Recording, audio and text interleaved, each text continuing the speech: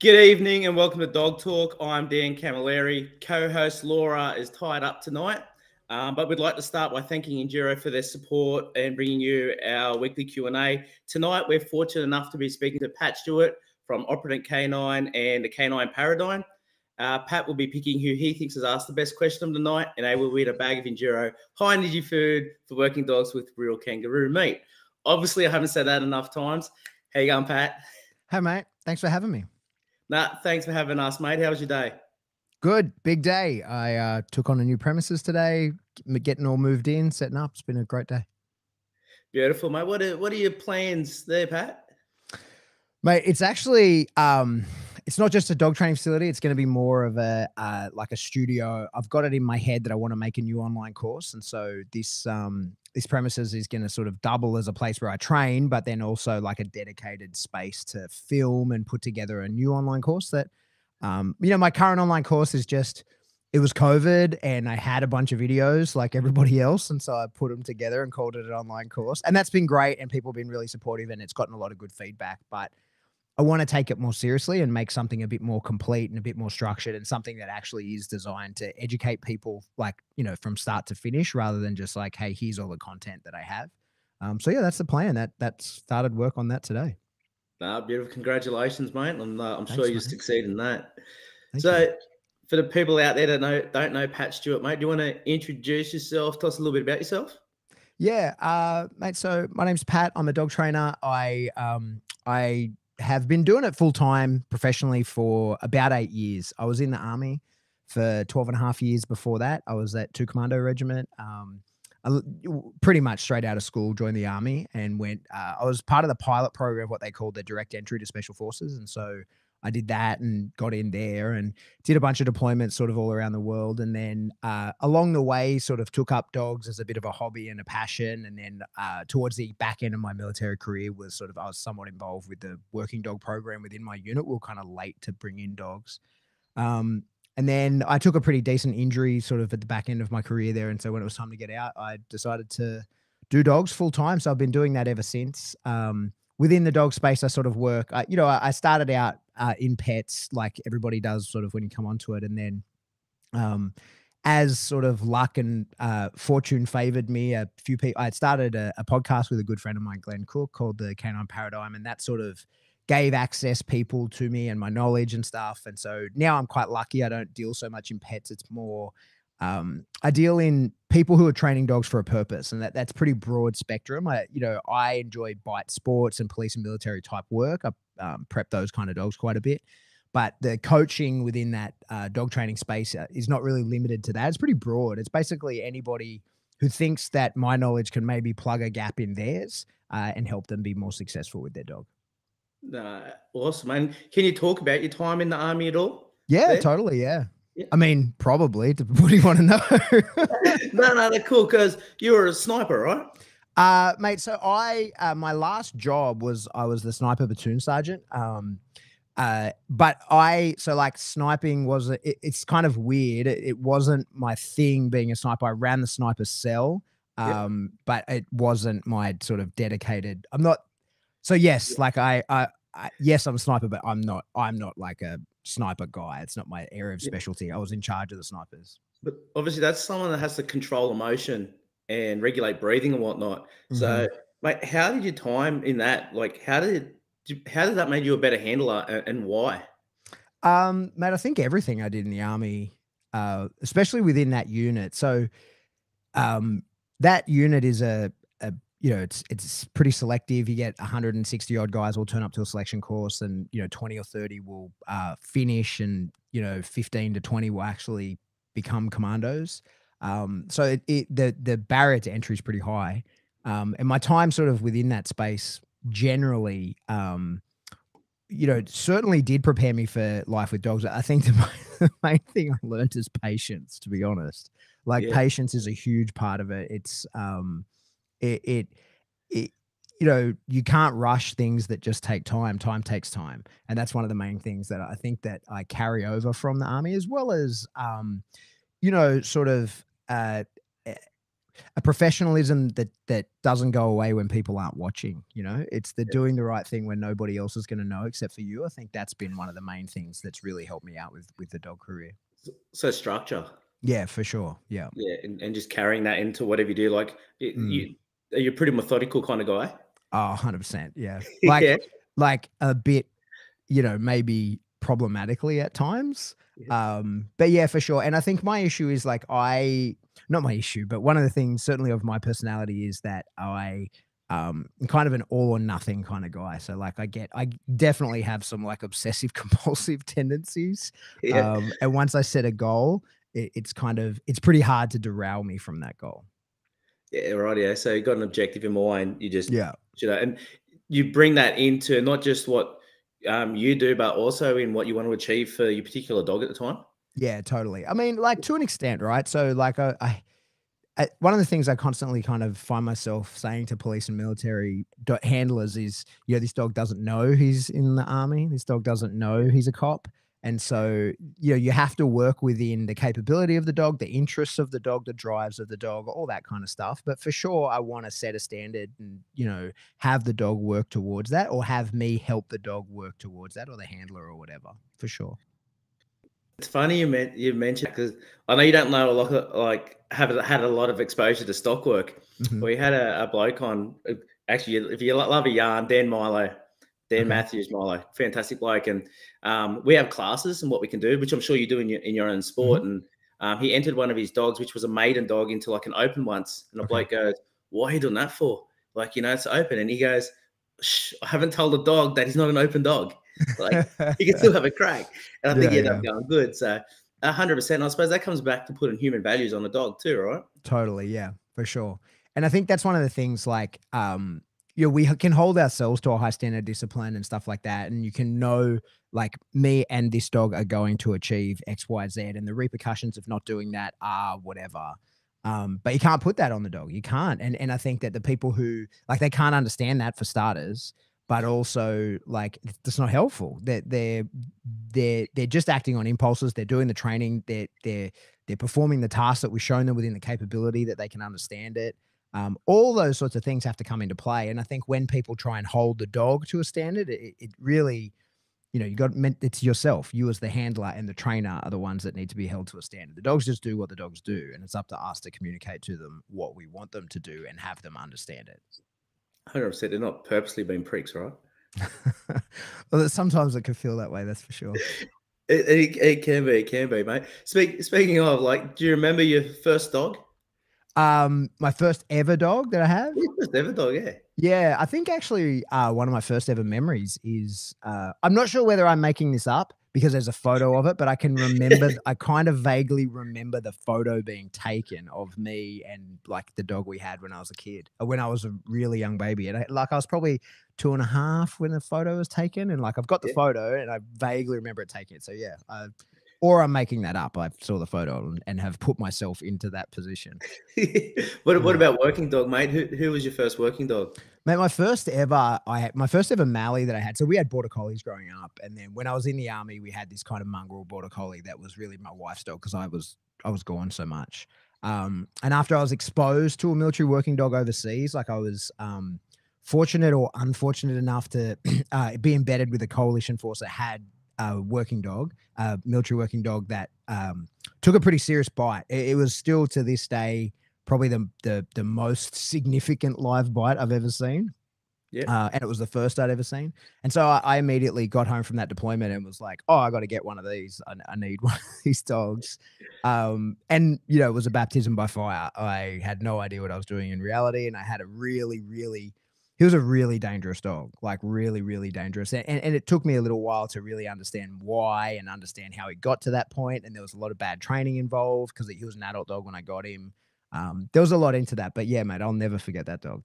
That was baptism by fire. That's for sure. Yeah, right. Yeah.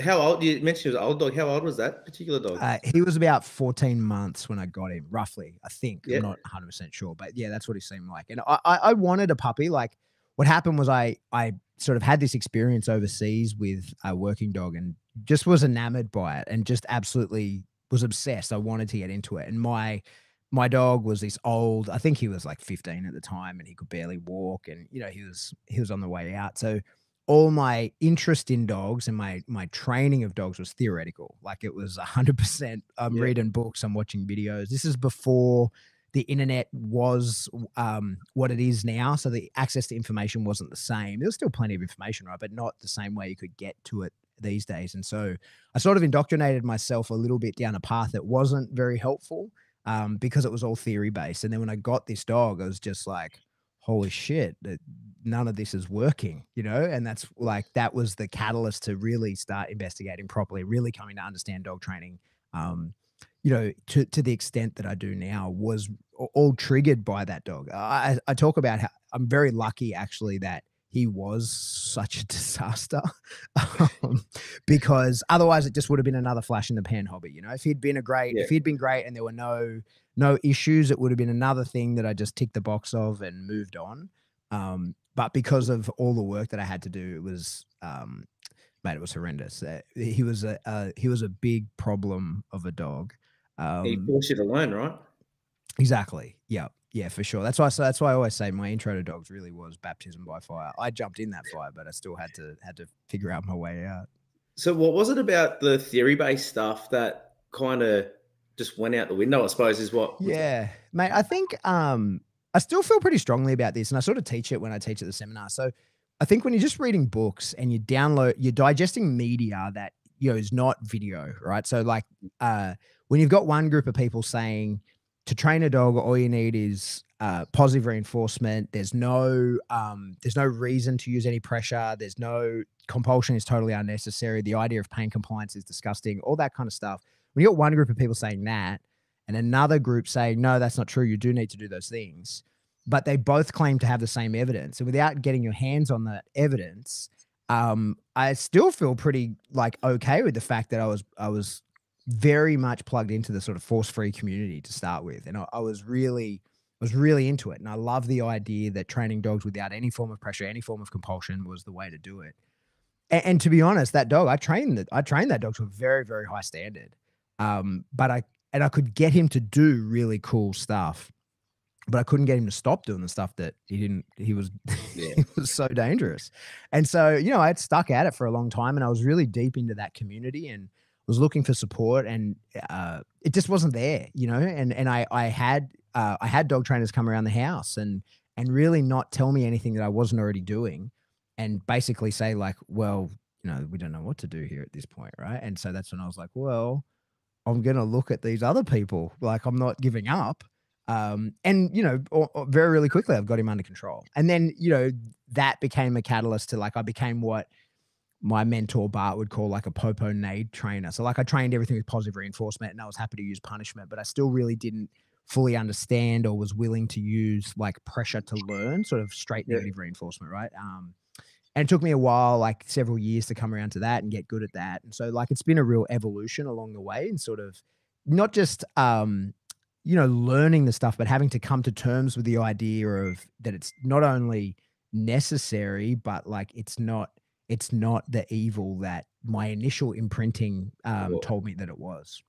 Absolutely. And do you feel that like maybe he thought little things were overwhelming because he didn't know how to deal with a little bit of pressure or more so than what Or the dog. Yeah. Man, I think the dog just had a really bad development. Like knowing what I know now, I think that he was a Malinois and he was, this is 15 years ago or something. So like it was at a time when they weren't that popular and not many people really knew how to raise one.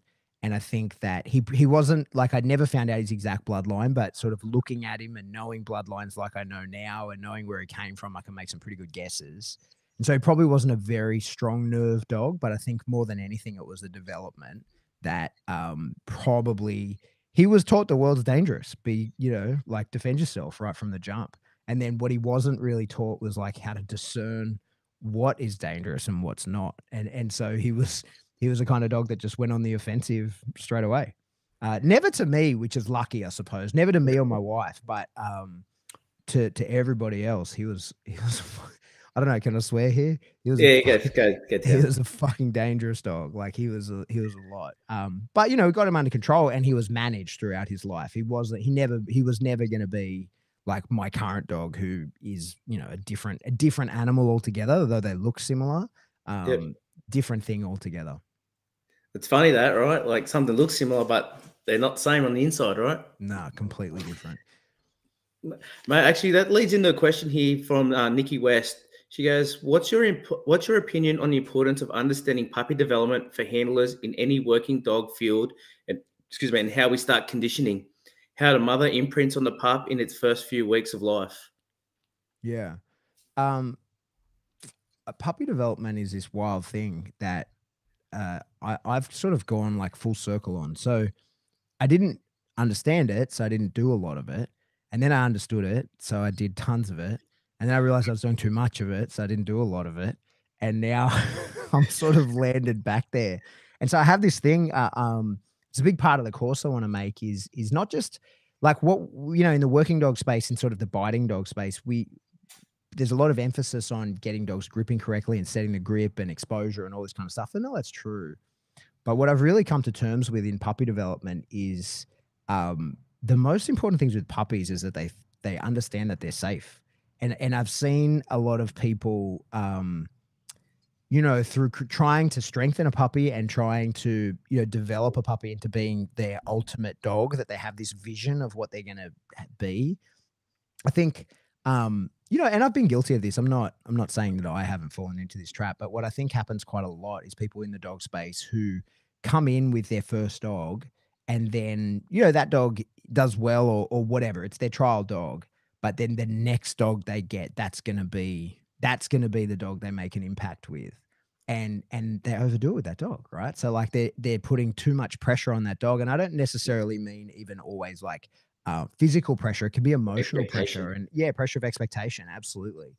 And so what I think of puppy development is it's super important, but I also think that the most important thing, like I have these sort of check boxes that I think is most important. And I think the first is that that little puppy believes that it's safe and that someone loves it. I think that's probably the most important. And then I start exposing that puppy to the world, or any, you know, the any environment that it's ever going to be expected to work within. I'm going to start exposing it to that, but in small increments, and in a way that shows it like, hey, this is just normal. This is not, don't make a big deal about this environment, whatever it is.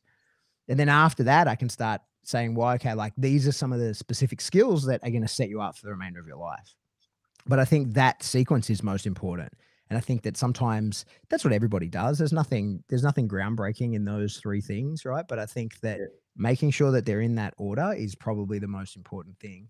And what we see, I'm interested, mate, whether it's identifiable in your world, but like in the biting dogs world, you really don't know shit about a dog when it's a puppy, right? And Good there's guess. strong evidence of that. You know, that they did the super dog program in America, and basically they determined that you can't tell shit about a puppy and its suitability to actually turn out for the job at 8 weeks old. You can't make any real decisions. And so that's, you know, if you know the bloodline and you know really well, and you know these traits and you've seen that mating happen before, you can start to make much more educated guesses.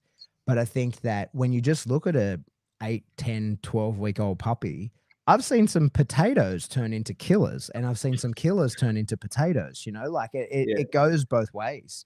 And so for me, I put in a lot of sort of time, effort, and thought into just sort of trying to steer the ship where I want it, rather than sort of, you know, trying to drive it too hard. No, absolutely. And just like I suppose to answer what you asked me back there was obviously we rely heavily on genetics. You Mhm. know, like if we want a dog that's good in the paddock, well, we're going to go to someone that predominantly has paddock dogs, or someone that Yeah. with a yard dog or a cattle dog. We're going to kind of drift that way. And we got a litter of pups here at the moment that we bred for ourselves because we want a couple of bitches. And we look at them and we're watching the traits, and like something that comes forward with a bit of punch and wants to fight its brothers, and then ones that sit back and think, and Mhm. even when they play, something that goes sideways before it comes forwards, and we go, all right, well, it might have these traits, but over the next 12 weeks of development to the next 12 months, that could flip on its head compared on to Yeah. its experiences and associations it Totally. has, right? Totally. 100. Yeah. And mate, that's one of the things. Like I used to do it professionally. Like I used to charge people, and now I don't, because I find it so stressful in like sourcing puppies for people. Yeah. And the problem is you just don't know, right? Like you just don't know how it's going to pan out. And in Australia, the problem we face, especially with Malinois, is it's a young breed, and so there aren't a lot of repeat matings, and there aren't a lot of really stable bloodlines. There aren't many of people who have like a family bloodline where you can count on a particular thing happening. And so the role of genetics, while super, super important, absolutely, it's kind of hard to pick here in Australia because we're most of the Mallees that are being bred are outcrossers, and so there's a lot of genetic variance in it that it could go either way. So you just got to make your best guess, and I think also like one of the things that I find super stressful is, like puppies change every minute. They're a different creature. And so, you can go and assess a litter and you can come up with a 1 to 10 of who you would like from the litter based on the traits that you see. And you can test that same litter in the afternoon and you'll get a different order. And Yeah, so, like, 100%. I Yeah. think, and that's true of any litter of any set of dogs, right? Like they can, even a uniform litter, there's going to be minor variances, and it's going to depend who ate more at the last meal, or who ran around, who got the zoomies and ran around and now presents as flat, but actually he's the highest drive dog because he did the most and now he's tight. Like there's just no way to I know. So it's have to spend stressful. a bit of time observing those pups over a period of Totally. time, right? And Exactly. you touched on strengthening pups there. Do you want to in your field, when you talk about strengthening, how do you classify that? Man, I think like for really it's recovery for us. I think most dogs sort of people agree is that like novelty is going to be interesting to a young dog no matter what. And it's the way not necessarily the way that they first react to any stimulus, but the way they recover. And so for us, for sure, strengthening is super important because they don't know anything. They don't know shit. They're puppies. They don't know anything. And so you got to Yeah, start sure. exposing them to stuff and saying like, hey, this is not something you should be worried about. But if for some reason they are, then you show them like, hey, this isn't of concern to you. This isn't something that could hurt you, could harm you. You approach it, turn off the pressure by going at it rather than fleeing from it, and really trying to develop that open, social, forward type dog that I think is for the most part, I think no matter like in working dog circles, like I think that's the key criteria that everybody's looking for. I then like, oh, I like them to bite stuff as well, like and Yeah. like we can add our specifics after that, but open social and forward is I think really what we're after all the time. Absolutely, man. Nikki's always also asked, what age would you leave the pups with their mother until, and why? It's a good question. So I typically don't have a lot of say in that. I don't breed, right? So I don't Yep. breed dogs. So that's up to a breeder. But I've seen a lot of success with working dogs that are separated as early as 6 weeks. Certainly not before that. And 6 weeks is probably even a little bit early. But I think traditionally, we separate dogs from their litter mates and their mother at 8 weeks. But in all honesty, all the litters that I've assessed over time, and there's been a few, they usually look their best at that 7 week mark. And then, of course, there's Yeah. variances on that, but that for sure. I do get concerned when they're allowed to hang with their litter mates past 8 weeks. That tends to worry me. I think in my experience, they often then sort of become a bit, as ridiculous as this sounds, like a bit doggy. They Yep. identify with dogs too much and they enjoy the company of other dogs more than I want them to. So that's why I've found sort of the earlier that 6 weeks mark. I wouldn't want one that early, but I've certainly have taken puppies as early as that, and they really become sort of very neutral to other dogs very easily, and they become much more affiliative. But Yep. again, I don't know whether that was just the individuals that I had. I I think did. that's one of the main things as well. Like at the moment, I'm raising the second set of brothers that I've done. Had another set before, and I love doing that because it just shows that genetic variance. Like Yeah. these are litter mate brothers and they're nothing alike. And that's happened with the last two where they're genuinely, aside from that they look similar, then personality wise is absolutely nothing alike. And their development imprinting, everything has been identical. And so I think that's always a little bit of a kick in the teeth, like we often say like, oh, look what a good job I did. It's like, mate, it was gonna go that way. That's just You the just, genetics, right? yeah, exactly. It was gonna go that way no matter what you did. We're all products of nature and nurture, right? Our genetics, Yeah, our DNA, and our totally. education. Like, Yeah, you, totally. sometimes we enhance it, and sometimes we kind of suppress it, or set it off its tracks a bit. Yeah, You know, totally. and you mentioned genetics a bit there, and and like it's only your best guess, right? And Yeah. that's all it is. It's a game of numbers, and one of the best three sheeper in the country. I was fortunate enough to learn a lot from him, and the advice he gave to me was, you can breed two thoroughbreds and get a donkey, but you can breed two donkeys and get a real good racehorse too, right? Yeah. Yeah. It's Yeah. just a gamble. Totally. And it's like, again, to harp on it, especially in this country for Malinois, like my breed, Yep. it's hard because it's a new breed. It's only been in the country like 30, 35 years, something like that. So there aren't that many people that really have an established bloodline where you can count on getting something, like where their parents are, closely aligned in type. There Yeah. aren't many breedings like that happening. So it's tricky. Mate, speaking of, are you concerned with where the Malinois are going to head in this country?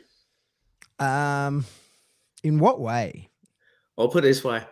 I'm getting people that cannot handle a dog to rock up with Malinois. I'm getting people that are competent as well rock up with Malinois, but a lot of people that they watch these movies and they go, these dogs are highly trained, and then they watch some of these war movies or whatever they may Yeah. be, or YouTube clips of these dogs climbing walls, and they go, oh, I can make that happen. But the truth is, I wouldn't give these guys a pet rock. Yeah. And then they're going to go off and then they want to breed dogs. They're Yeah. like, well, wait a minute. Like I think within 5 to 10 years, personally, the new Staffy will be a Malinois. Like the pounds will be full of them. Yeah. Unfortunately. Mate, it's quite possible. I have mixed feelings about it. Like in one way, I very much agree, and I am concerned. And in another, I'm not at all. Another, I'm like, let people do whatever they want. Like I had no business buying a Malinois when I did. I knew I didn't have a fucking clue what I was doing, and here we are. So like I feel like how do you gatekeep that? And I think the main thing is, education. I think that having the people's access to good trainers and good information is important. My bigger concern is access to the training. Like, I think that my concern is as the tools are being banned and that types of training is, being harder and harder to do. Bite work, for example, it's illegal in Melbourne. Our heads are on the chopping block in the biting dog world. Like, I think that, at the time's ticking. And so the number of people who really know how to do it is small. And the number of people getting into it is even smaller because you can see there's no longevity in this where it's going to go. And so that's my real concern is that for the more and more people who are getting Malinois because they saw John Wick or whatever, I'm like, fuck yeah, awesome. Come around, like get into it, learn how to train, do a sport, train your dog to as high a standard as you can. But there aren't many people who know how to do that. And so these dogs, especially if you get a very powerful one, they solve problems with their mouth. For the most part with those kind of Mallies, you don't really teach them to bite. You teach them when and when to bite, right? Rather than how. They know how to do that. And so it's more like that's my concern is people's access to information and good training. Not so much that the dog, I think that, I don't know. Like I say, I just hasten to be like, no, you shouldn't get them. Cause I remember myself Googling Malinois Sydney and buying one from the first hit. And then, you know what I mean? And then going like, okay, fuck, I have to figure this out now. We got one. What do we do with it now? Yeah. Well, hopefully my phone, I'm the second call after after that first one. Yeah. But I will jump back out in a sec. But you mentioned obviously your most influential dog was that first one you had. You learned a lot. But how about influential people? You mentioned about access to training and trainers. How about influential people to help you get you to where you are? Yeah, man, I've had a couple of incredible. I've been a very lucky person my whole life. I've fallen into. You make your own luck, mate.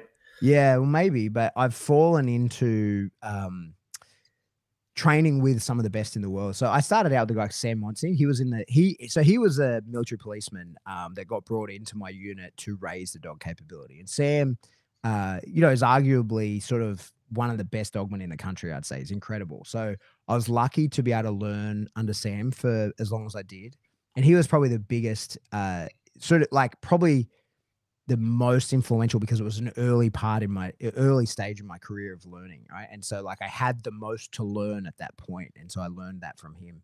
But then beyond that, I got tied up with Bart Bellin, who's arguably in the in the working dog, as in biting dog space, he's arguably best in the world. That's an impossible thing to measure, but if it could be done, he's definitely in the top handful. Bart was a mentor for me for, probably the last 5-6 years, something like that, or probably longer, actually, maybe 7 or 8 years. And that's been an incredible relationship. He, his system is Nipopo. I learned that from him early in the phase of him teaching it in a really detailed manner beyond seminars, and then went on to be a teacher of that myself and traveled the world teaching that. So like Bart has for sure been, probably the key person of influence in my career. That's for sure. No worries. Actually, I will touch on Nipopo for a second there, but no, and I suppose influencers like that in our lives, they're very important, right? Like they Totally, kind of totally. we can be on one path, and then all of a sudden. Yeah, the thing is, like, knowledge is a relay race. You're meant to fucking carry the baton and pass on to the next person. And I love that. Bart certainly has been that more than I think anyone else. And so of Bart, like, it's an expensive school that he runs and all that, but like Bart gives everything to everyone who asks for it, So he for me was this incredible teacher, and beyond teaching me how to work with dogs, was very clear that he was also teaching me how to teach others how to work with dogs. Like that was very clear in our relationship from the start, that this is stuff that has to be spread around and passed on. And so I was hugely lucky to basically be able to piggyback off of his 45 years of experience. And so rather than having to make all those mistakes myself, of course you have to make some yourself, right? Yeah. But you start here instead of here. Exactly. And then beyond the knowledge and capability he gave to me, he also lent me some of his credibility by allowing me to use his brand and teach his brand, which is not like it's a proprietary name. He owns the name Nipopo, not the system. As he will tell you, Russian gypsies have been teaching bears with Nipopo for 300 years. It's not new. But articulating it in the way that he does, and now many, many, many other people do, is what's new. Actually, we won't worry about my structure. We'll come back to it, mate. Do you want to explain for people out there that don't know what Nipopo is? Just give us a brief rundown. Yeah. So Nipopo, it stands for like negative, positive, positive, right? And it's just what I think has happened very much throughout the world is that the needle moves too heavily either side, so that you get a lot of sort of quite old school negative reinforcement based, compulsion based training. That's one way, and the reaction to that has been the crazy force free training. Yeah. And Nipopo is the fusion of the two, but in a way that is reimagined a little bit, in that, like, as I said earlier, Bart would say that I was at one point a Popo Nay trainer, where I taught things with positive reinforcement. And these days, most people are so good at that you can get away with that until something goes wrong. And then the point of Nipopo is that if there hasn't been a learning phase that involves negative reinforcement, trying to give the dog a correction after the dog has not done what you've asked it to do, a physical pressure correction, is never going to work, because the dog doesn't understand what that pressure is. And so what we see a lot in the training space is, those Popo Nay trainers. So they'll teach with positive reinforcement, and they'll use pressure or compulsion or whatever in order to stop behaviors. And that's fine. But the issue becomes when you ask the dog to do something and he doesn't do it for whatever reason. And that day always comes with every dog. At some point, the dog says, no, I'm not doing it. Yeah. Using compulsion at that point is not going to get the dog to do it, because he hasn't had a learning phase. He doesn't know what to do with that pressure. So the very foundation of Nipopo is that if you don't use some form of compulsion in a learning phase, if the dog ends up learning the behavior using nothing but positive reinforcement, whatever it is that you're trying to teach the dog, then there's a thoughtful and thought out process of layering that compulsion over the top of what the dog already knows. So that if at any point and with every behavior, you can say to the dog, like, hey, I need you to do this. If the dog says, no, I'm not doing it for whatever reason, you can apply pressure in that moment and the dog like goes, yeah, I've got it. And does do the behavior as powerfully and with as much intention as he would have had he chosen to do it the first time for nothing but the positive reinforcement. So that's really the structure of the system. And as I say, there's loads of people who've never heard of Nepopo that use the same, that do the same shit, Yeah. right? It just that brand name Nepopo really just means you learned it from Bart, right? Like Yeah. it's his system. And of course, there's intricacies to it. There's specific orders that you do things in. There's certain, like there's certain tricks that we teach the dog in order to develop a foundation, all these sorts of things. But doing all of those is not proprietary. Saying that you use Nepopo is, and really that just carries that significance that you were trained by Bart himself. Thanks for breaking that down, mate. And Pleasure. well, I was at a big trial a couple of weeks ago, and it was thrown around. I'm like, well, wait a minute, let's break it down. So I'm glad you could actually highlight the ins and outs of it there for us. Pleasure. Mate, there's a question here from the one and only Shane Chook Fowler, and he's asked, where do you think Australia sits in relation, and we already touched on this, in relation to other countries for quality of dog trainers available for sports dogs and working dogs? Mate, I think the problem in, all around the world is that the grass is always greener. And we always, we have in Australia been bringing out Europeans and Americans and all sorts, right, for a really long time to educate us because we felt isolated. Yeah. And we were once upon a time, but we're not anymore. In the way the world works these days, we're not. And so I am in the extremely fortunate position of traveling the world and teaching other people. And what I find is that the level of dog training is pretty uniform all around the world. I think Yeah. that you get really good and you get really shit. And I Yeah. think that in Australia, we have some really incredible trainers. Like, absolutely, we have in the dog sport space that I'm within, we have some of the most incredible trainers getting around. What we don't have as much is a culture of it. So we don't have as many, like, we're a small, I mean, we're a huge country, but with a small population. And so we don't have as many We're a drop trials. in the ocean. Exactly. We don't have as many opportunities to demonstrate the capability that we have. But in my opinion, there's some really incredible trainers in Australia and more coming.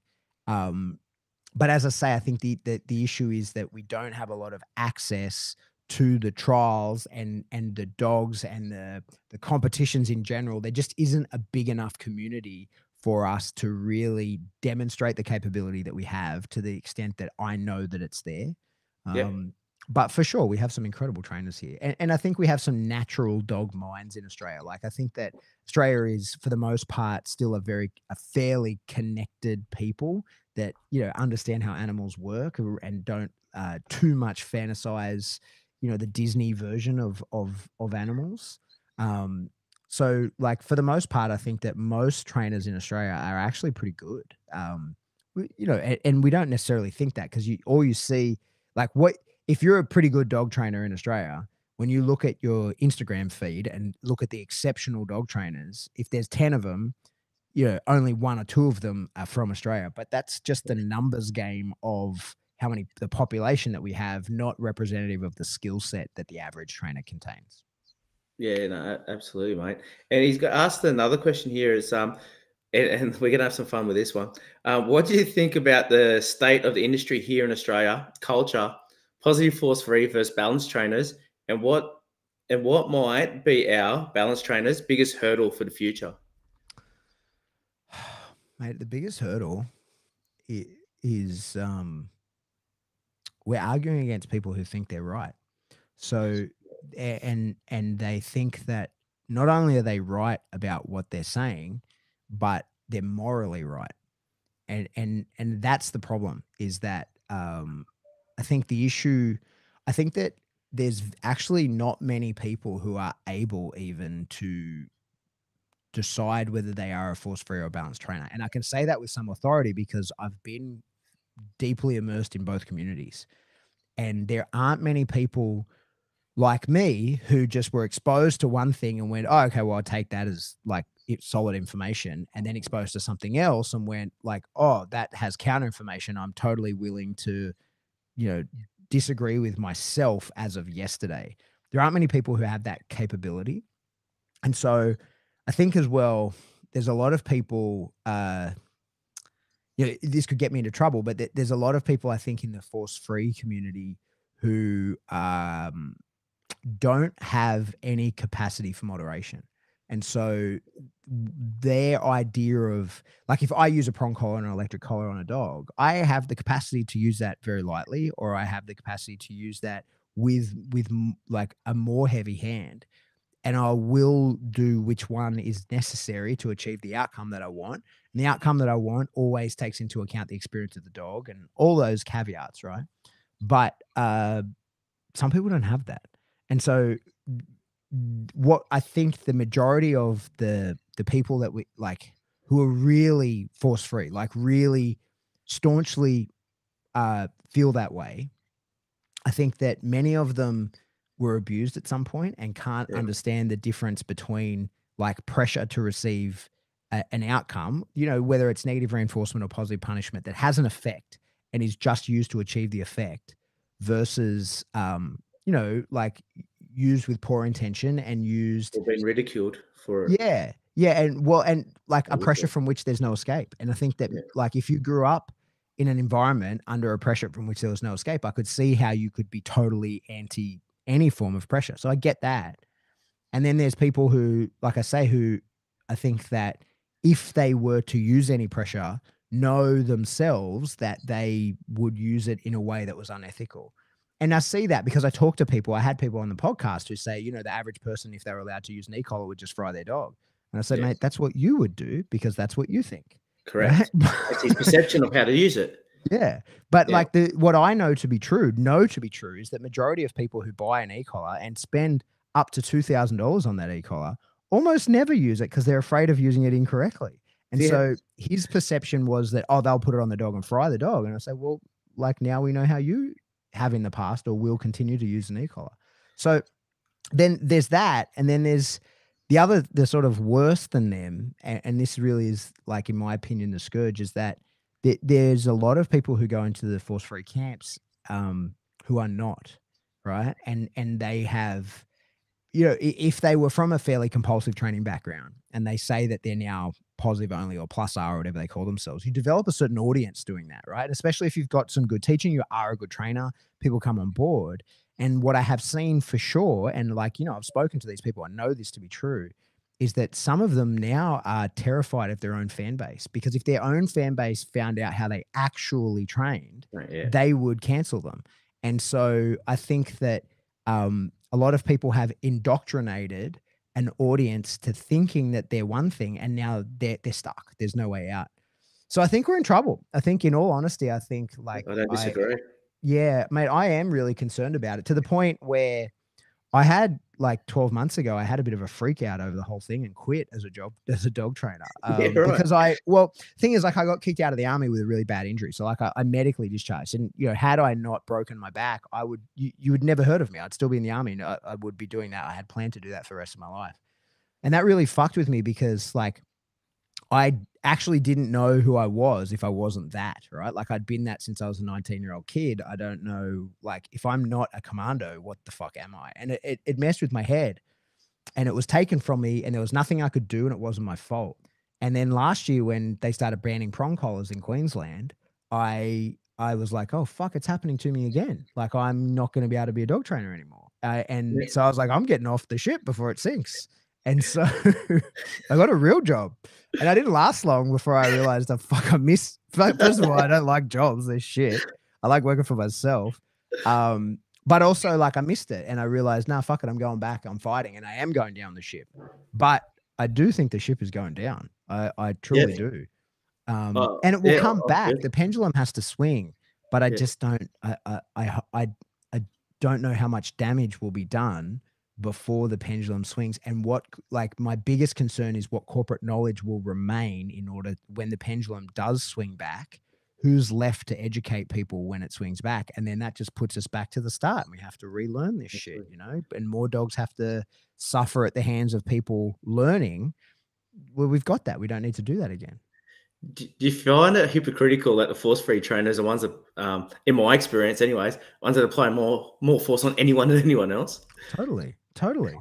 100%. And one of the things, like, I've trained with people who claim to be force free, and then when it actually comes to doing it, they're way more compulsive than me. And Yeah. I'm like, hang on, like, I'm the compulsion based trainer here, is what you've been telling people, and Yeah. I'm more hands off than you. You're like, and you know, they're using a dominant dog collar because the dog's dangerous, or you know, whatever. And I'm like, come on, this is not. It's wordplay, and that's the Yeah, issue. Is I think 100%. that some people who have played the word game too much, and now they're backed into a corner, and they just don't get it. And I think the ultimate, like, you know, it's time to put on the tinfoil hat. But I think the ultimate goal is that we shouldn't be owning pets like that. That's where it Yes. goes. Is and look, there's evidence for that. You know, in Holland, they concluded after looking at those dogs, the KMPV type Malinois, that these dogs were uncontrollable without prong collars and e-collars, and so the resolution was that they should stop being bred, not that you should allow people to use these tools. That those Yeah, wow. dogs shouldn't exist. So let's just extinct them. Yeah. And like, I think what, you know, like, I don't think that people think this kind of stuff through, right? So like, I think that, you know, government, you know, I worked in government for a long time, right? Like, it's so compartmented. Nobody's talking to anybody. It's one of my Yeah, bugbear silos. with yeah, totally. It's one of the Yeah, bugbears I have with the cops. Is, you know, like, the dog unit will talk about how hard it is to find good working dogs. I'm like, well, you guys are the ones making this hard, right? yeah, Like, you're the one, like, especially in Melbourne, you guys ban bite work. So of course, there's no one breeding suitable dogs for you because they've got no market to sell them except for you. And then you only buy a few, and they have no breeding testing ground, you know, like, they yeah, have no. So there's all these issues of it. And I think that we are going to find ourselves in difficulty. Like, it's going to get to the point where, first of all, we can't train effectively the dogs that we have, and then we'll no longer have those dogs, but then those working roles will no longer exist. And I think that I don't think many people who are outside of dogs actually appreciate the work that dogs do. And I know in your world, like, I think I saw recently that a dog is, you know, equivalent to an $80,000 a year employee and stuff like that, right? And yeah, certainly that's the case in police and military work, is that the dog is a force multiplier, and the dog, you know, whatever the investment on the dog, whether they pay $3,000 for a puppy or $70,000 for a fully trained, ready to go dog, that's still going to be the cheapest employee they've ever had. Because 100%. It's he's, not going to call in sick for them, right? Or take yeah, holidays or and ask for he super. eats a few bucks a day in food. Yeah, That's it, right? 100%. He gets his vet check. He might, like, the total overall cost for that employee might be $2,000 a year, and provides a level of capability like, unmatched by anything else. So like, I think that that's when the pendulum will swing back. I think because at the end of the day, when you talk government, all that matters is the money. And so when the bean counters get involved, they'll go, Red oh lines. shit, what's happened here, right? And that's when the pendulum will swing back. Budget, budget, budget. And um, we spoke earlier about, like, we're all products of nature and nurture, right? Our DNA, our genetics, and our education growing up. And well, I've got one of those left wing extraordinaires around here, right? And it's all, you know, it's science based. It's science based, and I find it amazing. To go, it's science based, but wait a minute. Even if you observe a pack of wild dogs, you will watch that they apply force and discipline each other within that pack. So, are you telling me that your science knows more than nature? Yeah. The thing is, with the science-based argument's a funny one, because I like, when you say, "Cool, can you show me the papers?" Because Yeah, I read them. I subscribe. I get notified when they come out. I read them, and like, they don't tell me the things that you're telling me. yeah. Right? It, Like, and it's it's just peer not the reviewed. case. Of course, it's reviewed by someone who has the same opinion as you do. Like, Yeah. But like, you know, most notably recently, there was a big name in the force free space talking about how there was a study that said that aggression, resource guarding aggression, could be fixed with nothing but force free techniques. And then you have a read of the paper. There were only 4 dogs in the study. 2 of them were never reassessed. So now there's 2 dogs in the study. And the 2 dogs that were reassessed showed like a decrease by 30% or something like that. So like, 70% of the time, the dog is still guarding its food. and is dangerous around it, um, like that's not success. That is not by anyone's measure success in a 2-dog study where 70% of the time the dog is still guarding the food. Like that's so. So I think like very often people will say, "Oh, this and this was the conclusion of the paper," and it's like, cool, but did you read it and did you actually understand it? Like one of the ones, there was one that wasn't trying to draw it was on clickers, but it wasn't in comparison to anything else beyond other markers. And one of the things that said like of no markers was that it was just as effective as using a clicker. Then you look at the behavior, and the behavior is sit in front of the handler. It's like, no shit. Like, okay, but now teach that at distance, right? So like, and have the behavior being looking another way or focusing intently on something else. How are you gonna train that without a marker? Like, I don't so it just doesn't make a lot of sense. A lot of these studies, they just don't really make any sense. And I put all my weight into the old studies because like pre-ethical standards committees, and look, I'm not saying that studies should go back that way, but back in the day, like in the 50s, 60s, 70s, when they were actually trying to learn shit, right? Like when they were actually like, okay, let's figure this out. We've got the data, like we have it, right? Like they've done the experiments. A lot of animals went through a lot of shit for us to get that information. It's disrespectful for us to then say, I was just going to touch on that. Yeah, it's made it is. It really, I can't think of a better word. It's disrespectful to just say, well, I don't care that we did that in the past and we have that information. I have strong feelings about this, so I choose to go against what we know to be true. And I think that's one of the biggest things. Like, it got me on a rant here, mate. But like, you're right. Go for it. I think that people who are anti balanced training, they don't. It's more about them than the dog. I think as well. Personal. Yeah. Right? They're putting human beliefs and human values on a canine, and they're not communicating with the canine as a canine. Yeah, exactly. But what I will say is, like I know and am friends with and have trained with some incredible trainers who have made the choice not to do that. Right. So like, for example, this lady, Sarah Brewski, she might be one of the best animal trainers to have worked the face of the earth. And she doesn't use e-collars or prong collars or anything like that. She just says that she is playing the game on hard mode. That's what she wants to do. But she also doesn't do like behavior modification, right? Like she says, no, I don't do that. Like she does a lot of different dogs that do a lot of different things. She's an incredible trainer. But she will tell you like, this is not the best way. I just choose to do it this way. Get a hard long road. Yeah.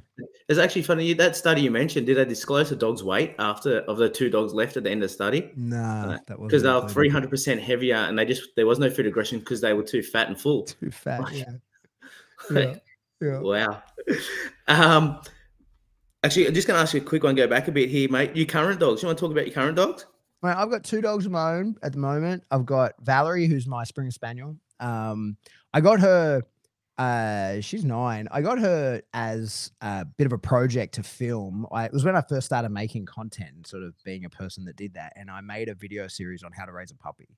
And one of the things that sort of always shipped me when I was looking at other people's content was it's kind of bullshit. Like you can tell that like the dog already knows what they're trying to teach, and that so I decided I was going to raise this puppy, and rather than it being someone talking about how to raise a puppy or showing the various stages, I was going to do it. And so I filmed every session and showed everything with her over 12 months. The plan was to give her away. Yeah. And then the plan was to train her sort of as an assistance dog when it was all done and give her away to like a veteran with PTSD or something. But we realized that she'll give you PTSD before she helps you with it. And so about 6 months in, I realized that I was going to keep her. And so she's my pet, she's my little heart dog. She's trained in a lot of cool stuff, but at the moment, at 9 years old, she's a borderline wild animal. Like, she comes back when I call her and downs at a distance. They're the sort of 2 behaviors that are non-negotiables for me. But beyond that, she's just a little cuddler. And then I've got my Malinois, Remy. So my dog Remco, he's 6. Unfortunately, I've had a lot of health issues with him. He's just a bit brittle, like he falls apart. Which is a bummer because, like, other than that, he's sort of the dream dog. He's powerful and stable, and he's got nerves of steel, and he's everything that I like in a dog. just unfortunately has had kind of a shortened career just because of numerous injuries along the way. Now, like he's a little bit brittle, but also he's the perfect storm of zero self-preservation, incredibly high drive, and stupidity, you know? So like he regularly he has no concern for his own safety I've got a ever kelpie as like such. that. Yeah. And they're the best dogs, but they're headaches. Oh, yeah, and my dog's had more chiro appointments than I've never had a chiro appointment in my life. In the last Yeah. 2 months, I've had like 4 chiro appointments. So Yeah. Yeah. yeah, they're nuts like that, aren't they? Yeah, for this dog who was given to me as a gift, he certainly has cost me many, many thousands. I'm probably 25K in for this dog that Oof. has that Wow, was he is free. brutal. Oh mate, he's yeah, we've had plenty of issues. But he's also like he's He's broken a going bunch of hard. teeth, tore his ACL, but he like degloved his leg one day. Like he just is and sort of continued chasing the bird he's chasing. It wasn't until I called him back that he was kind of mad at me for stopping him. And I was like, dude, you're badly hurt. And he's like, oh right, yeah, okay, off to the vet. He sounds very much like Mo of mine out there. Same Oh, thing. really? Yeah. Impaled himself on a stump, mate, and kept working. I thought he got bitten by a snake. He's moving around, like, what's going on? And I called him back, and he's like pissed off that I called him off the sheep. And he looks back at me, and the blood's just pouring out. I call him to me, and he makes it like halfway and just collapses. And I'm just like, dude, how did you keep going? Yeah, it's amazing, right? It's nuts, That mate. And, singular focus. It's so impressive to see. oh, that prey drive, like once you have it there, and actually, there's actually I'm going to touch on that in a sec. We're coming back to prey drive, but now with your exposure to so many dogs, how I'm assuming there's going to be another dog come along. How are you going to pick your next pup? Man, that's a really tough question. So Can't give me the within feed. well, within Malinois, there's a lot of variants, right? And I for a long time was really into KMPV bloodlines, which are like Dutch bloodlines. Yeah, And I think in the police and military type work, I think they probably are the best dogs. They're very powerful, very stable. They're power animals. So like the KMPV is the Royal Dutch Police Dog Association. That sport, which is the sort of precursor to being a police dog in Holland, it's considered like for a very long time was considered sort of the standard in what a dog should be in that space. But it's a power rather than precision based sport. And so those dogs are mentally exactly what I want. And I've been super happy with my dog. I love him to pieces. Natural, like, so that his aggression comes from possession, right? So like he's very stable. He's not really scared of anyone. In fact, we within our development, we have to eventually at some point get a dog into defense, right? Like the dog has to be concerned for his life, right? In order to call that dog finished and teach him how to fight through that and turn back into prey. This dog was such a disaster to get into defense because he's just like, why would I be scared of anything? Like how he's like, I can't fathom a situation where I'm not the winner at the end of it. And so it was like, he's a difficult dog, but great in that way. Right. But he's not as sharp as I think I would like in the future of my next dog. So my next dog, I don't know where I'll get it. And I'm not sure how I will arrange this. I don't know whether I'll import a dog or whether I'll find one in Australia, but what I want is a dog that is as powerful and as stable as him, but has a little bit more nerve and therefore can see the world in a level of detail that he doesn't see. And through doing that, like I want to be able to train the obedience to a level of precision that my dog is not capable of. Now he has very precise obedience. We can do really well. We've got a lot of titles. It's all there. But he just doesn't see the world. You want something with a big vision that doesn't get so hyped up on the prey. Well, the prey drive is what I was going to ask next, right? Well, the prey is what I'll need. I'll need a ton of prey, but it's just like it's just a little bit of nerve. Like in Malleys, it's just that they need a little pinch of concern to even be able to take in all the details. Like he's just, I don't want to say he's lazy. He's not by any, but he's he just doesn't care about enough stuff to see the world in the level of detail that I feel like I want in my next dog. And like when you get those dogs, they're just, sorry, go ahead. You just explained Sonic the Hedgehog, like just get from A to B, right? Yeah, exactly. And so, in order to move the way I want them to move and perceive everything, like that's the kind of dog that I want. So, what's been exciting though in Australia is like one of the more established IGP bloodlines. So like IGP is the sport where you just bite the sleeve, right? That's been very well established in Australia. one of those bloodlines seems to be meshing really well with some imported Belgian ring, like NVBK Belgian ring sport bloodlines. And so, the hard part is anyone can import semen and stuff, but it's having bitches to put it to. And so I've Yeah. seen quite a few matings lately, and there are some really good dogs in Australia at the moment from matings like that. It seems to be working really well. So, if we are having this conversation 6 months ago, I'd say that I'd be importing my next dog, but I feel pretty confident I'll find my next dog here in Australia. Yeah, But the thing that's is as awesome. well, like, so like I raise train sell dogs, and the beauty of doing that is I don't do that under a contract. Like I raise train and then the dogs are for sale and you can buy them from the day after I buy them or until I say they're ready and I start telling people I want you to come and assess them. In fact, we're doing an assessment this week of two of the dogs who are a long way from being ready, but people are coming to have a look at them. They're not being tested. They're going to check them out, you know? Yeah. So the beauty of that is like, I think rather than, I'm not sure, but I think rather than seeking out a dog for myself, I think one day I'll just fall in love with one of them and keep it. Yeah, that's awesome. That's a mad story to tell as well, right? Like, that dog has to kind of steal your heart rather Yeah. than you being out focused and then Yeah. Well, I whatnot. mean, and my current dog is the same story. So like he was a dog that I had the option of. I was probably going to sell. I was going to raise and sell him, but pretty quickly just sort of realized like, no, this is the dog I've been waiting 9 years to have. I'm keeping him. And obviously you got to enhance like a lot of prey drive. That is very important to you. So how do you go about enhancing that? And if you have something that lacks a bit of prey drive, Mm. do you work on that to a degree and then move it on, or is it something you go, no, I'm going to keep at this? And how Yeah. do you go about that? Yeah, we do need a lot of prey. And I think, the reality is you can't put in what nature didn't. And so if they don't have it, sometimes it's been suppressed and you can sort of bring it out. Sometimes it's a gene that just needs to be flicked on. Um, but the thing is as well, like the high prey dogs is certainly what I like, but they're not for everyone. And so Yeah, usually in that working dog space, when a dog's, doesn't have the prey that you want, it usually has the defense that it needs. And so it's a different style of work. It just means it's a different style of development. And there's a different market for a dog like that.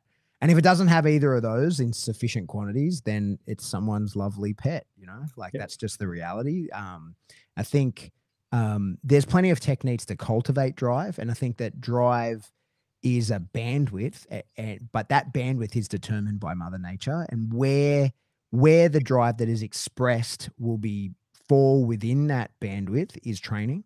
And so I think that usually you can move that needle a fair bit with some fancy techniques and, you can frustrate the dog. There's lots of different things you can do, but there's still a ceiling. And if you hit that ceiling and it's not enough, you can check out the defense and see what that's like. I'm not especially good at using a lot of defense, especially like starting a dog there. It's sort of a more of an older school technique that I know how to do and I've done plenty of, but it's just not where I'm best. It's not where I'm comfortable. So I'm usually better at getting other people to do that. and And what do there's you mean by that? Starting a dog at the fence? yeah, defense. So like defense is a response to threat. And so like for us in the biting dog world, prey, what we hope in a dream world is that prey will bring a dog into the fight, but defense will keep him there. And Yeah, so we do a lot of what's called like we call drive channeling, where we teach the dog how to like go into a fight with a person, genuinely seeing the person as prey. We want them to actually look at a person and be like, I am gonna fucking eat you. Um, but first I have to stalk you, chase you, strike you, fucking kill you, and then I can eat you. And but like the reality of a dog that can think that way, they're few and far between. And so prey is usually enough to bring the dog in. But then when things get real, it's defense that'll keep it there.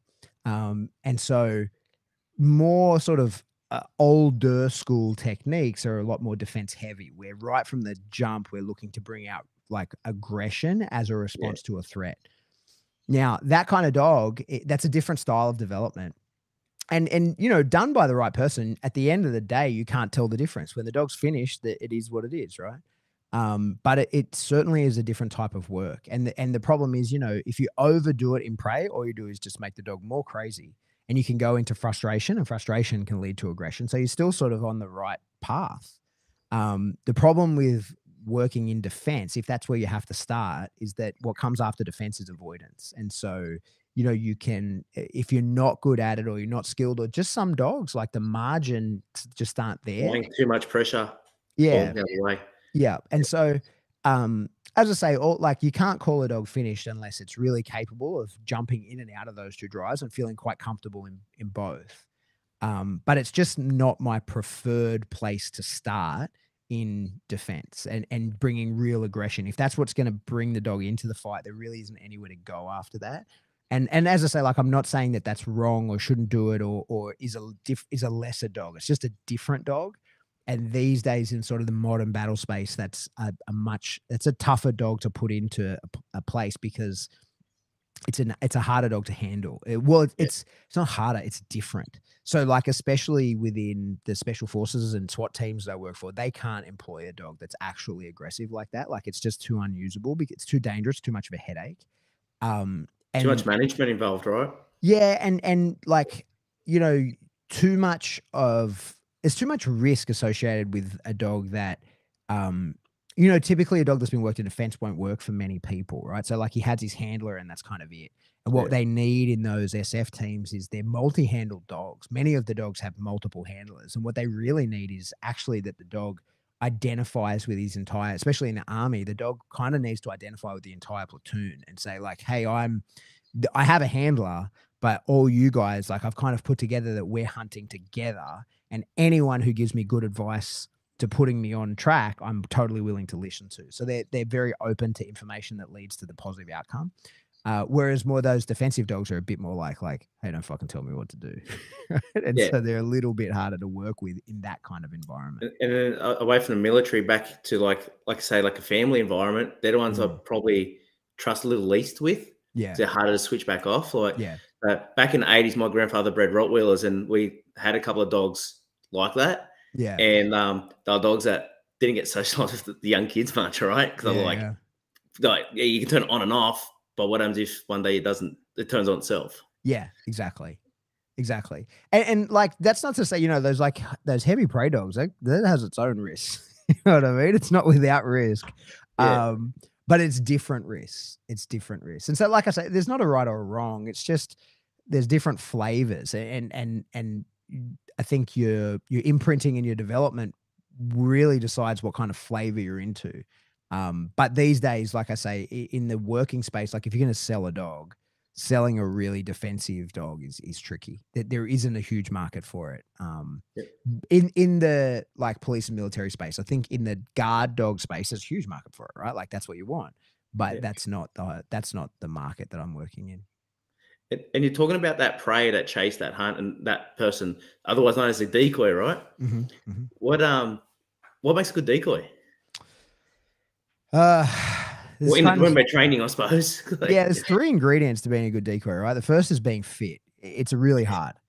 The second is being not afraid of dogs. That's actually one of the key sort of gateways that a lot of people don't realize they're as afraid of dogs as they find out that they are when they're at the biting end. Yeah. And you could, because you have to remain in control, you know, and to the dog, it can become real, but to you, it's not, right? Like, you're in a suit of armor that the dog can't, like, you're in the bite suit, it can't hurt you. I mean, it fucking hurts, but it can't injure you. And so I think being able to maintain that composure is really important. So being fit, being not afraid of dogs, and being able to take direction. After that, anyone can learn it. There's an element of being able to read a dog. Like, if you're going to be a development decoy, we kind of have 2 stages of decoys, or maybe 3. The first being like a development decoy who will actually, you know, help bring the dog from not knowing what it's doing to being quite powerful and capable. And that's probably the hardest one, because it's you like, yeah, there's different styles, but the style I kind of prescribe to is that, like, I want the dog to know, as his development decoy, that it's quite safe from me. Like, I have no intention of hurting you. I'm teaching you how to fight, and I want that dog to really understand that, like, I'm the karate instructor. I'm not the person you're fighting in the street, right? Yeah. And then the next after that is like a trial decoy who's going to test that dog. So, you know, like, I am a certified trial decoy, but I, like, the overwhelming majority of what I do is developing, not testing. Because the testing is the street fight, right? Like, this is it. Yeah, This is we're 100%, going to that's do right. it. right? So where you fall in those two, like I know some trial decoys who are great and absolutely, if I need a dog tested, they're who I'm sending them to. But I wouldn't fucking let them anywhere near my young dog. Make or Right? break a dog, right? Yeah, totally. Well, and they're gonna test. They're not gonna make. They're only gonna attempt to break, Yeah. right? And there's a role for that, absolutely. But that role is for when I've decided, like as the development decoy, like, hey, he's good, he's ready to go. Let's put him out. What about decoying your own dogs? Like a lot of people do that, right? Is Yeah. it? I do it myself, right? I'm not Mhm, gonna. Like, mhm, I do. I muck around. We just hear muck around for our mouths. mhm. Um, but is it? Can it be negative? Have a negative effect on what we do? Yeah, for sure. So, like, decoying your own dog, there's a point of diminishing return, and where that point of diminishing return is different depending on the dog and the person. And it's not just a dog thing, and it's not just a person thing. It's the combination of the two. So, if you're developing a dog in prey and it is very, uh, it's very, like you're working with the dog, right? If it's a very developmental, it's very appetitive to the dog, like everything's going well, and you're just teaching skills, then there's no risk, right? But Yeah. you can't finish your own dog. Yeah. You can't put the amount of pressure on a dog and teach the dog how to overcome that pressure, how to turn off that pressure, and that pressure come from you. Then you start introducing different levels of risk. So for some dogs, depending on how and why they bite, the point that you should not decoy for them might be like my own dog, for example. Like I did like a lot of his development on myself. And if I put on a suit, he'll happily bite me. It's fine, right? Like we're playing a game together. It's no different from me wearing a tug. But he stays very much in prey and never goes into a fight. And I need that of him. And times when I have like pushed him to try and like he doesn't bite me anywhere near as hard as he bites someone else in a suit. And so, like the times that I've pushed him to bite properly, it stresses him badly because he's like, this is not like I don't want to fight you, right? Like I'll play the tugging, biting game, but I don't want to fight. So you hit that point of diminishing return with some dogs. So with my own dog, that was probably like 2 years old, right? Where I'm like, I can't get any more from this, right? He now bites. He's been taught and developed to bite with real aggression. He wants to fucking hurt who he's biting. But he doesn't want to do that to me. So there's no value in doing that with him anymore. Some dogs, that's 8 weeks old, like some dogs are immediately like, hey, like this is real for me. And so then you get a cause conflict in the relationship. But even for the dogs that like just doing scenario based stuff, one of the things that I find myself often encouraging people saying like, hey, I know you did all the development and I know that's all sweet. And I'm not saying don't decoy your own dog, but you're hitting the point now where you're showing the dog too many pictures that result in you getting bitten. And so, like, there's certain exercises like the object guard and stuff like that, which are like you're teaching the dog to guard shit from you and to bite you, right?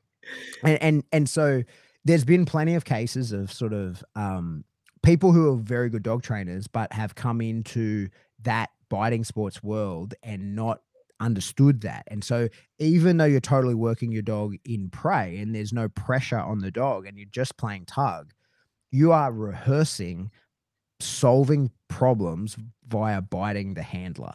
And Yeah. so there, as I say, there becomes a point where it just doesn't, there's more cons than Need to there go is further. pros. Yeah. Yeah.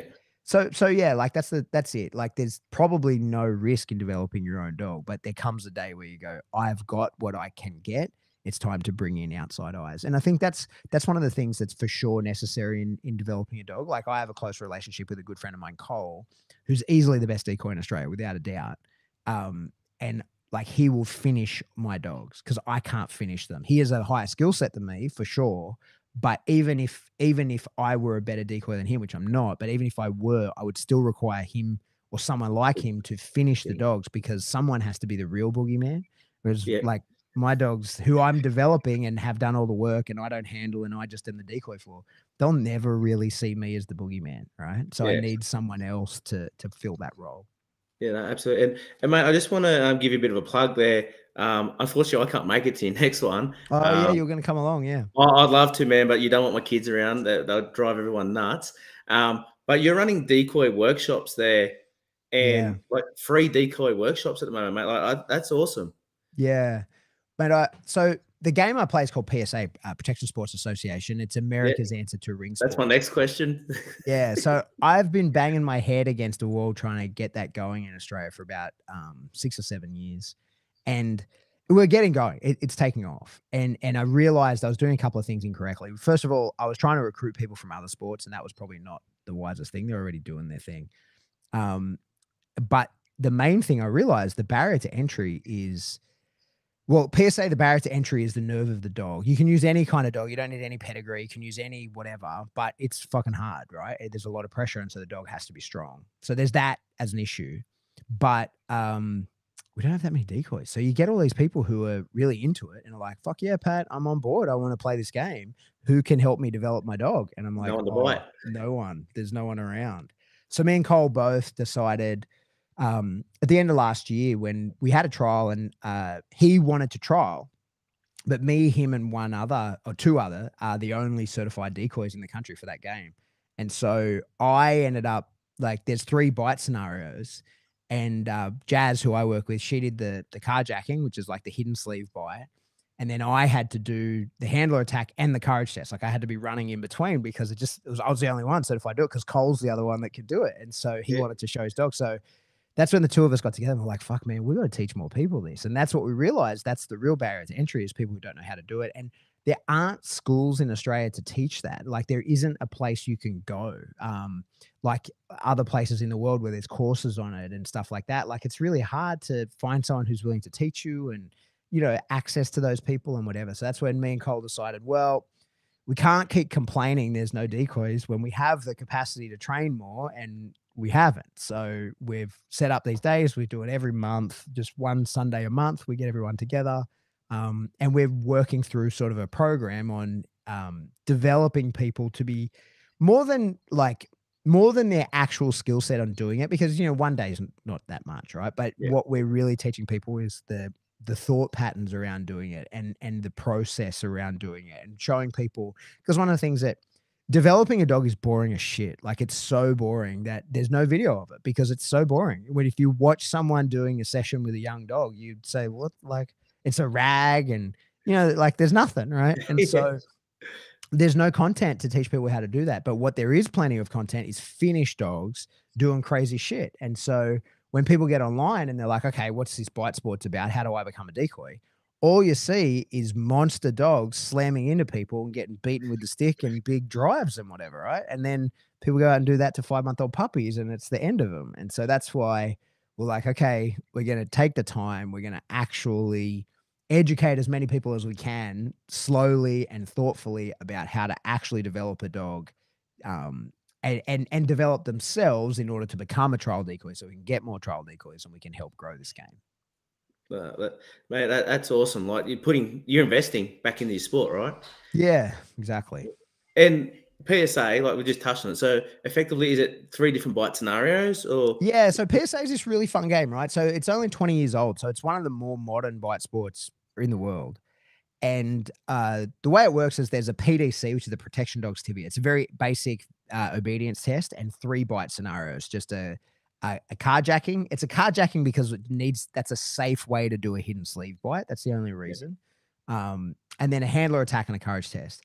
Then you go on to your level 1. Now the obedience is much more difficult. And the big difference about PSA is it's always like what we call like contested obedience. So there's always a decoy on the field. So in the level 1, he's just sitting in a chair. But by the time you're in the level 2, throughout the entire obedience routine, you've got 2 decoys like harassing you. And then the way it works is the game basically gets less and less structure the more you move into it. So that by the time we're in the level 3, there actually really is like, there's no scenarios that you know of. You don't know how many times your dog's going to bite. You don't know how it's going to go down. It's totally that the judge has a list of criteria by which you're going to be assessed, but how that assessment is going to go down is totally up to them. So they create scenarios. Yep. So the beauty of it is it's really fun because you don't know how it's going to go down. So like in some sports, like in IGP, for example, which is the German, like that's the sort of Schutzen, the original sort of sport. Yep. Your changes of position, sit down, stand are going to happen with you facing the dog. The dog's going to be on the field. He's going to do his changes of position. In PSA, you don't know how the fuck that's going to happen. You're going to be told to do it, but you don't know how that's going to go down. And, that could look like at one point in a trial I saw there was a door placed on the ground. You had to heel your dog up to the door, put it on a down, and then 4 decoys picked up that door and were walking around holding your dog on this platform, and you're in a hidden position so the dog can't see you, and you have to be calling out your changes of position, right? Yeah, so right. yeah, so it's the generalization of all the skills. So like IGP is, it's a beautiful sport, but it's like they have like the blind search, right? So the blind search in the bite work, there's 6 blinds. The dog has to search each one, and then the helper's in the last one. It's the And same every time. Yeah, and it's not a bite, it's a bark and hold. So what you're demonstrating is, look, my dog will search these areas. He knows full well the guy's down there, but he'll search. And he's not going in with like uncontrolled aggression. He's going in there to bark and hold, and then there'll be a bite after that. So it's like a demonstration, because Schutzen was originally a breed test, right? So it's like, demonstrate your dog has the capacity to do that. Cool. Okay. Now PSA is like, okay, but really search something. Like really search. So now there's like multiple cars on the field, and there's a decoy in one of them, and the judge will say, okay, there's a decoy in one of those cars. Send your dog to a guard on that decoy. And so it's the same shit, but it's the like actual application of it. It's the generalization, right? It's close to real world scenarios. Yeah. And then, of course, like that's what we have to be careful of, because it's not real. It's a game. And like, all that shit. Like I'm not into protection dogs. Like my dog, I don't need a dog to protect me. It's a game. Like we're playing a game. Yeah.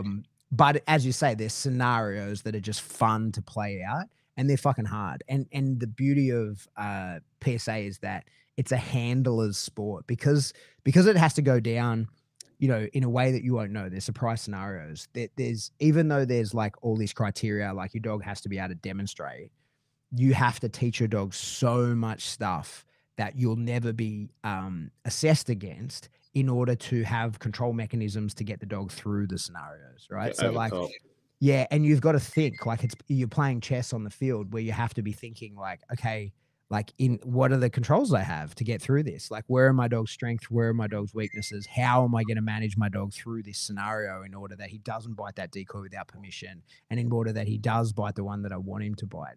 And like, if you ever look at any of the higher level trials, it's carnage on the field, like to the point where you just think, fuck, how is it, like, what is happening here? Like, and how could anybody control a dog in that level of arousal? That's why I love it. It's fun like that. And where can we go, or like what can we watch either online, or where can we physically go to watch one of these trials? If you check out the PSA, it's psacanine.org, I think it is, psa-canine.org. And there's trial footage and all kinds of stuff on there. There isn't, as like we were discussing earlier, there isn't a good place, because everybody uses social media, and social media is falling apart, and videos get deleted, so like there isn't a central hub beyond the PSA website. But yeah, it's Protection Sports Association, psacanine.org, and that'll have videos and the rules and all kinds of stuff. And it has the clubs. There's like 4 clubs in Australia at the moment. Couple here in Sydney, one in Queensland, and one down in Leeton. And we're growing. I think more and more people are realizing how fun it is, right? And it sounds pretty cool. I want to get out and watch one myself. Yeah, it's good. The only issue with PSA is, like, as a spectator sport, is if you're not actually there to see the judges handle a meeting to tell them how it's going to go down. I understand. You have no idea what you're watching. Like when you're watching it, like even I, as like a person who really knows the sport, if you're watching a level 3 scenario, you have no idea how that's going to go down, and you don't know whether the dog's doing good or bad, because you don't know what the dog's meant to be doing. Right? So that's the problem as a spectator sport. If it's not live, it's not great. Yeah, very good. And you mentioned about sending dogs out. I was having a conversation with someone during the week about like sending dogs in directionals left and right. You're obviously very experienced with an e-collar. How would, obviously you teach your dogs directions, right? So getting out left, casting them out right. How do you go about enhancing that with an e-collar? Yeah, that's a tricky one, right? So directionals for us are kind of different than they would be for you. So directionals for us are the choice between two things or multiple things rather than going a particular way. Now, like the way that we teach that, like it can be enhanced with the e-collar, but for the most part, the way that I teach directionals is a little bit unorthodox. Is that we start at 180 degrees, you know, like we teach go Yep. that way, go that way, go to the things. But then eventually they have to come in together to the point where there is some discrimination happening. And the way that I teach that, it's the way I was taught, is I do it on a back tie or a flex pole, you know, and I Yep. use two balls. And the thing is, like, a, a ball that is identical to another that is 6 inches further away from the dog than the other one is not discernible by the dog at the 5 meters you have from the dog. And so, well, the way I do teacher directionals is like I have my hand signals, which I develop, you know, really broadly. But when there is conflict, where I tell the dog, "Hey, I need you to do this, get this one," but the dog's like, "No, I'd rather get that one. That one's better." That one's not actually available. And what I would do Yep. in that moment is like let the dog try as hard as he wants. And the way that I need a dog to feel about that, because of the draw that will come later in the type of training or like the real world scenario, is that I don't want the dog ever to think I'm telling you you must get that one. What I want the dog to think is I know something you don't. I'm telling you that the other one is not available to you, right? And that Yeah. you can try as hard as you want. I'll let you. I'm not mad at you. You can fucking pull into that back tie forever.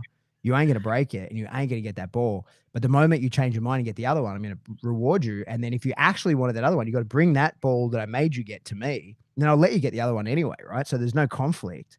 Well, I want to bring that down to zero. But the way that I enhance that with the e-collar is in the dog's attempts to be getting the wrong thing, I might be stimming at a really low level. Not that would motivate the dog off the ball, but that would make trying to get the ball somewhat A little uncomfortable. And the uncomfortable. moment he changes his mind, I turn that pressure off. And what I'm doing when I do that is that I'm programming that dog to understand this e-collar's guidance to the right track. Right. And that's what I want the dog to think of it as. Like, I don't want the dog to be like or else, right? I Yeah. want him to be like, hey, Otherwise, you just switch it off, right? I get back into avoidance. yeah, exactly, right? So I want the dog to think like this e-collar is telling me something. And so that's what I would do. If and when the dog is attempting to get the wrong thing, I would be nagging it. Not telling it, but just saying like that's not right, man. Like Yeah. that's you're on the wrong And track. just tap, tap, like you would Yeah, on a lead. Tap, tap, exactly. nag it away. Exactly. And the moment he changes his mind, he's straight into the right thing, or it turns off. And so now he's doubly motivated. First, that's Sneak Po, right? So he Yep. turns off the negative reinforcement of trying to get the wrong thing. He points that at the right thing. That immediately turns off the pressure. And then in doing that, he gets reinforced for getting it, brings the ball back. We play the game, whatever.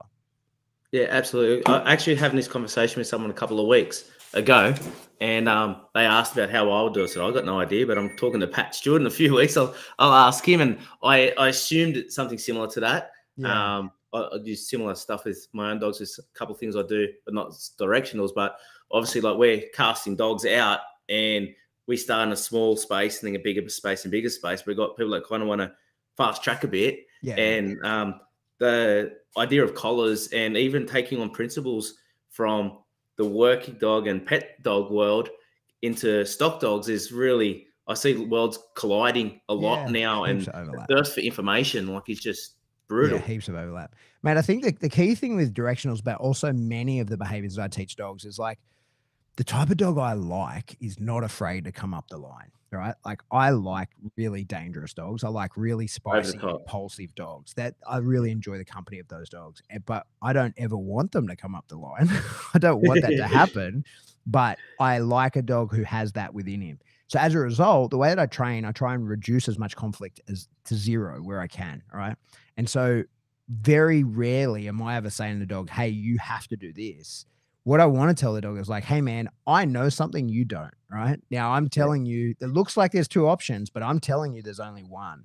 And if he doesn't believe me, I let him find out. Like I let him try as hard as he wants. And that's the role of the back tie. He doesn't look and see I'm holding the leash.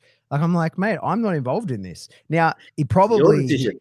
yeah, exactly, right. But like, hopefully, he doesn't have the cognition to realize, like, oh, this motherfucker set this whole scenario up and does it like, you know what I mean? He doesn't have that. Yeah. But what I want is like a really supportive relationship with the dog where he looks at me and says, this guy has good advice rather than this guy is forcing me to do shit I don't want to do. And teaching directionals as well as many, many others behaviors in a similar way, I find not only has a much more lasting effect on the behavior, it actually works when you want it to work, but also like it's just a nicer way to train with a dog, and it ends up in a better, like less combative, safer relationship with a dangerous dog. Yeah, absolutely. And you've got a massive toolbox there, obviously, right? You got so many tools, techniques there, and like talking about one there. And this is a question for myself rather than anyone else, but you've got such a wide range of training techniques. How do you go about keeping yourself grounded and not going down a particular path and then pushing that? And then or sometimes does that happen and you go, wait a minute, Yeah, nah, I can see this happening in this dog here, and let's go back this way, whether it's the force free or the Nepo Po, whatever it may be. yeah. I train with other people as much as possible. That's the main thing, right? And I think that it gets really easy to just sort of put the blinkers on. We had a guy come to my club at the end of last year, a guy from India actually, who was an incredible decoy, and he was working all the dogs in my club, and it was like watching someone else bang your girlfriend. He was doing such a good job. And I was like, oh, like, and he had all these tricks that I didn't have and was achieving all these things that I didn't achieve.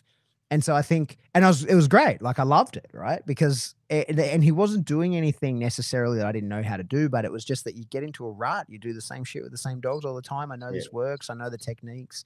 And so I think it's really important. That was definitely a strong lesson for me is, like training with multiple people and seeing fresh eyes on different things, and also just being really open to the idea that someone else knows more. And like, that's like, in my case, it's very often true, right? Like I take the assumption that whoever I'm training with is actually a much better trainer than me, which very often is the case, thankfully. And I want to sort of explore what do you know? Show me how you do it, right? Like I'm genuinely interested in how you do it. And then that just goes something that's, if it is better than mine, it goes into the Rolodex of things that I can choose. And if not, then it goes into the Rolodex of like, okay, given a sort of set of situations, maybe it is what I do, or maybe now I know for sure what I'm not going to do. Like all of those different things. But I think I enjoy very much training with other people, especially if I can get keep myself around people who are better than me. And really, like, I look at other people's trainings not to find what I don't like about it or anything like that, but genuinely to figure out like how effective is this and is it replicable by me and others. And be open-minded, right? Yeah, for sure. I've mentioned on this program before, one of the best learning curves I ever had was by a 15-year-old fella. He said to me, "Is it true if you think you're the smartest person in your room, you're in the wrong room?" And I just went, wow. Yeah, absolutely. Like that just stuck with me. Like I heard that about a year ago now. One of these young fellas down at Rough Track, and I was just like, how come a 15-year-old boy that's kind of off the rails, how did you just have that influence on me? Yeah. Right. And just being, like you said there, just being open-minded to the people around you. Yeah, for sure. And the beauty of dog training, mate, is the results speak for themselves. Like dog training is, I think, more than anything else I've ever experienced, a meritocracy. If you can get your dog out and it works, people want to know how the fuck you did that. It's as simple as that, right? And so, absolutely, like that's the way it goes. So the proof is in the pudding. And when you see someone pulling something off, especially something I enjoy quite a lot is like looking at someone's training and going like, this isn't gelling. Like I'm not into this, but watching their dog be phenomenal. And then I'm like, okay, but I have to get to the bottom of this because this doesn't look intuitive to me. Like I don't expect to see the results that I'm seeing from this training. So I am missing something here. I have to figure that out. And it's harder and harder to put myself in those situations, but when I do, I love it. It's great. Absolutely, mate. As we start to wind down, you mentioned the canine paradigm before, and your co-host there, Glenn Cook, mate. What's obviously you got a stack of episodes out there now. I learned something from everyone. How'd that come about, mate? I think we've been going about 5 years now. We're 240, I think, something episodes in, something like that. 250 something, mate. 250, yeah, there you go. Yeah. So the last two, absolutely. Well, I'm entertained before. I'm glad to hear you like them. So connected. That's awesome. Awesome. Yeah, mate. So what happened, Glenn? There's a guy, Josh Moran. He had a podcast that he hasn't done in a long time, but Glenn was on it, and I think it just gave him the bug. Yeah. So he hit me up and was like, "Hey, do you want to do a podcast?" I was like, "Yeah, fuck yeah, I can talk, right? Like, why not?" Um, and we had a couple of false starts. It took us a while to get going, and then we eventually did. And I think we were lucky in that we were at the right place at the right time. Like, it's a very saturated market now, but it wasn't 5 years ago. Yeah. And I think as well, like the conversational, like it's just us talking shit to each other, And really. we And we are. get guests on all the time, but it's just us sort of talking.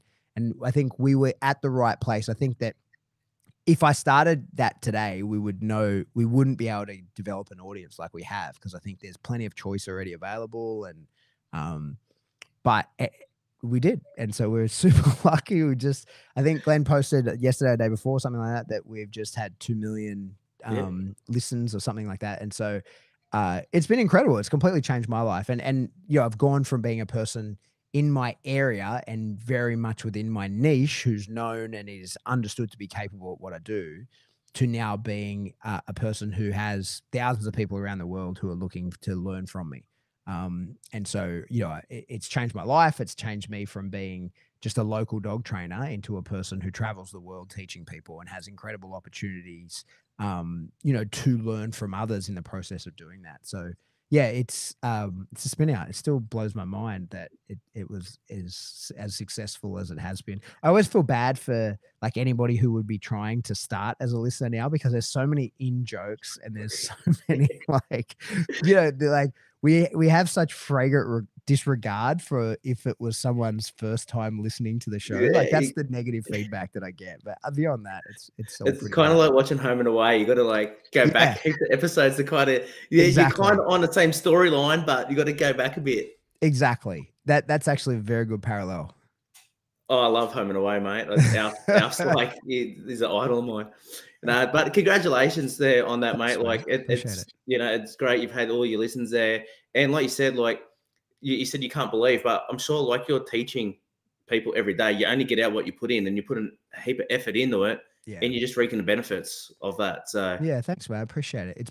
It's a lot of fun. I enjoy doing it. And I mean, beyond the success that's come of it, I've had some pretty incredible feedback, like some really personal, like because we talk about a lot beyond just dogs, and I tell a lot of like personal anecdotes. And I'm a really lucky person in that I had kind of a wild history, but am very unaffected by it sort of mentally. And, I've had a lot of feedback from other people in the army and veterans all around the world and stuff, saying that that's helped them a lot. And there's just been a absolutely. lot of really positive feedback beyond making people better at training dogs for free. There's been a lot of, maybe improving the quality of life for some people, which makes me really happy. 100%, man. Even away from, if people think training dogs is just about having a dog there, it's not. It's about personal experiences Yeah, totally. and a lot of the psychology behind dogs. It's no different to what we're going through every day, right? Yeah, 100%. Like 100%. experiences, how we've dealt with them, and working that. Like so. Anyways, we could go on for hours and hours about that. But anyways, mate, was there a question tonight that you would pick for that will strike your interest? There's a couple there from Nikki and Shane, and they'll win a bag of Enduro Hindgy food for working dogs with real kangaroo meat. Nikki was asking about puppy development, right? She was. That'd be the one, I'd say. She'd be Nick, the winner. congratulations, Nikki. I've got your details. So bag of Enduro coming your way. Obviously, I understand you know our mate at Enduro, Paul. I So do know there's a Paul. bag coming your way as well, mate. Oh, So amazing. thanks for jumping on tonight. Thanks for having me. It's been fun. That's all right. I'm not going to let you go that easy. Laura isn't here. Okay. However, I'm going to ask Laura's question. All right, Okay. and it is, um, if you had to choose between fighting 20 horses the size of ducks or one duck the size of a horse, which would you pick and why? Um, I'll go 20 horses, the size of ducks. It just seems more manageable. More manageable. Yeah. Love you. I Love the feel answer, like mate. I could handle that a lot. Yeah. I think one giant duck would freak me out. Yeah. Yeah, and Remy could have lots to eat as well there, mate. So But if he was involved, it'd be all over in a heartbeat. I'd do nothing. I'd be a no, that's spectator in the fight.